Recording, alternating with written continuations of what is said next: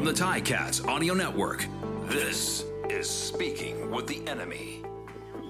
13 degrees in Ottawa, no chance of rain for the Tiger Cats and Red Blacks as the CFL regular season comes to a close on the Ticats Audio Network. I'm Bubba O'Neill, and lining up in the slot beside me, as always, Ticats great Andy Fantus. Fans, there is nothing like a holiday escape with redtag.ca, and this year spaces are limited, so make sure to book in advance to secure your spot on the beach now and be merry later. See the world your way with redtag.ca. Time for Speaking with the Enemy, presented by Red Tag. And last week we featured his partner Jeff Avery, and this week it's the sound of the Red Blacks from Radio TSN 1200, AJ Jakovic. Appreciate your time. Yeah, great to be with you. Actually walking right up near the stadium now with Jeff Avery. So last one of the year, and always, you know what, I'll say this. Always special just to be able to broadcast football. It's been a tough year. It's been a tough 3 seasons for the Ottawa Red Blacks. But when you get the chance, when you're one of 9 that gets to be able to call CFL games for a living, you never take it for granted. So, yeah, nothing game on the line kind of for Ottawa, but still an opportunity to see a couple of new faces and maybe even a home win, which we haven't seen all season. You know, AJ, for as long as a playoff spot, I mean, that's certainly not in the taking here. But let me ask you honestly right off the top here, why are the Red Blacks on the outside looking in 2022? Yeah, they weren't good enough in close games. Right from the opening weekend. They looked great the opening weekend in Winnipeg against the defending champion Bombers, and I thought they were the better team on that day, but they found a way to lose. And I think that set the tone for the season. 2-8 in games decided by a touchdown or less. We saw the 2 Ticats games. Those were both decided in the last minute. And Ottawa just found ways to lose those games down the stretch. I think they're more competitive than they were the last 2 seasons where they're just bad. But, you know, this year's team, you know, like, let's put it this way. You win half of those games, right? You go 5-5 in the games decided by a touchdown or less. Now this team's a 7-win team and probably playing for a playoff spot today against Hamilton. So, yeah, some learning to do. I think they've taken some steps this year, but certainly need to be better in a number of different areas. And certainly a big off season for Sean Burke, first with the head coaching hire, and then just to try and, you know, patch up this roster a little bit more. AJ, I know it's been difficult times at home for the Red Blacks this year and the past few seasons, but what's the vibe been like there in the Glebe at the stadium? Are the fans still enjoying themselves and coming and supporting the team in the direction that the team seems to be going now with the recent coaching change? I think there's a little more of a positive vibe about the direction. I think there's a belief in Sean Burke that he can get things turned around. I know, and look, he's not, Sean's going to have a big hire here. He's not going to just hand the job to Bob Dice, who I think would be a fantastic candidate. But, you know, he's going to have to go through the process, right? And we don't know who's going to be in the pipe in terms of coaching candidates. So no question he's going to go through the process and find the right guy. I think the fans would certainly be behind Bob Dice as a hire, but they're pretty disgruntled here, right? When you talk about 3 seasons and a 3-win year, a 3-win season, and then a 4-win season, and of those games, only 2 have been home wins, and only one of the last 23 home games they've left happy. You know, they're at the end of their rope here, and I've heard from a lot of different people, some that said they weren't coming back. Now, maybe the switch to Bob Dice this year, mid-season, might have changed the minds of some of those people, but this is a big hire that they've got in the off-season because no doubt it's one of the best places to watch a game in the Canadian Football League in terms of the atmosphere with the restaurants around here. It is a great venue for not just sports, but sports and entertainment. And I think a lot of people look at Ottawa as a model, but that model only works if you are competitive in football games. No one's saying it's Grey Cup or bust here in terms of the fan base. They just want to be entertained. They want to see touchdowns. They want to see the odd home win. And I don't think they're wrong in that regard. So we'll see if Sean Burke can get it straightened out. I believe he can, but certainly a big hire in the offseason for him. And, the fans are definitely at the end of their rope. Yeah, it certainly is a great experience there if any fans have not been to a game in Ottawa.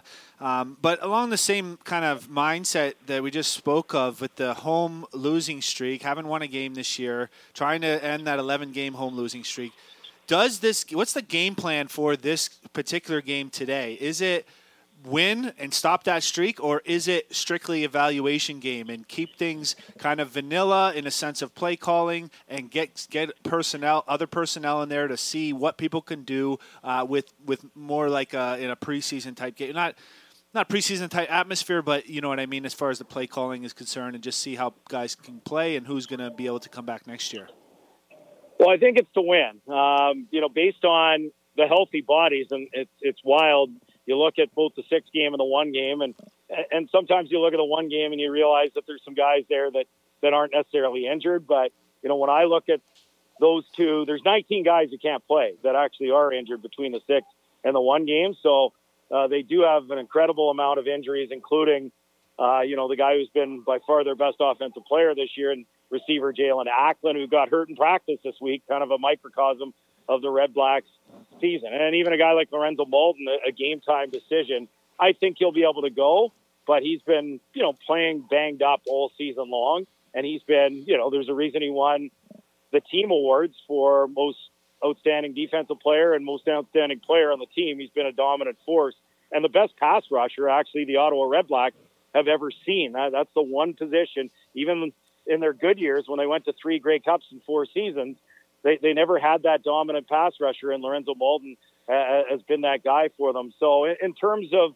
everybody else, I mean, I was kind of wondering the same thing. Okay, do they get a look at, their 2 top draft picks here in their Canadian O-linemen, Cyril Hogan-Saint-Don and Zach Pelios? Now, they're both dressed, but, I'm sure we might see a little bit of those 2 guys. Certainly in short yardage, we'll see them. How much do we see of them? I guess we'll wait and see.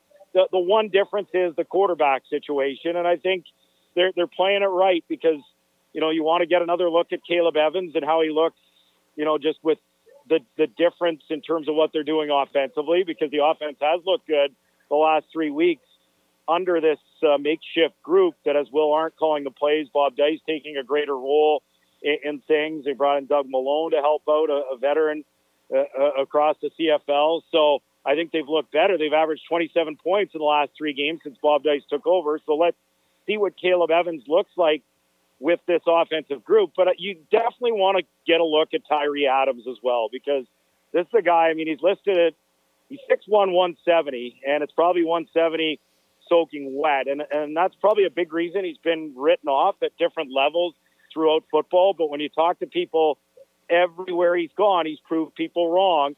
The top passer all time at Western Carolina. And I thought he looked outstanding in preseason. Threw pick 6. I think it was the second play against Montreal. And after that, he was lights out. It was like, okay, I learned my lesson. That long wide side throw to the far side of the field, that's maybe not one you want to be making too much here in the Canadian game. And after that was lights out and led them to a late comeback victory against Montreal in that preseason game. So really excited to get a look at him. Bob Dice told me that probably going to get a couple of series in the first half, and then we'll see what happens in the second half to kind of determine how the game's going and go from there. But beyond that, it'll be the same guys that have played throughout the season. Got about 60 seconds left there, AJ. The quick one to you here. I mean, I look at certain positions that when you look at the roster and the lineup, and maybe there could be trades, but what's the one position on this team that, screams there's going to be tons of competition next year? Just overall on defense, because I think offense has been a problem for a while, and I look at, okay, Jeremiah Masoli's going to come back. You've got Jalen Acklin, Justin Hardy. You've got some pieces on the offensive line to build around, so that's good. I'm curious to see what's going to happen with the defense. Are they able to get Lorenzo Bolden re-signed? That would be huge. But I think that's a group that probably still needs a couple of changes back there. And as the season has progressed, they've been more and more vulnerable and given up more and more yards and points. So I think that's a unit to watch in the offseason. Well, AJ, I know the loss of Josh Norris is pretty large, but it appears the Senators could be playoff contenders, so enjoy the hockey season and certainly have a great call tonight, and thank you for joining us. Thanks, Bubs. And yeah, more important, we got the Ottawa-Hamilton doubleheader because I'm calling soccer tomorrow. It'll be Forge FC against Atletico Ottawa, and they're expecting maybe 15,000 for that one. So had a great chat with Bobby Smyrniotis today. Had a chance to call the Forge games in the bubble in 2020. It's going to be a great game, great day for Ottawa and Hamilton sports, and a great weekend for that as well. Well, thank you for teasing our next segment. I really appreciate it there, fella. All right. Cheers, guys. All right. That's Speaking with the Enemy presented by Red Tag. So much more as we get set for the Tiger Cats regular season closer versus the Red Blacks.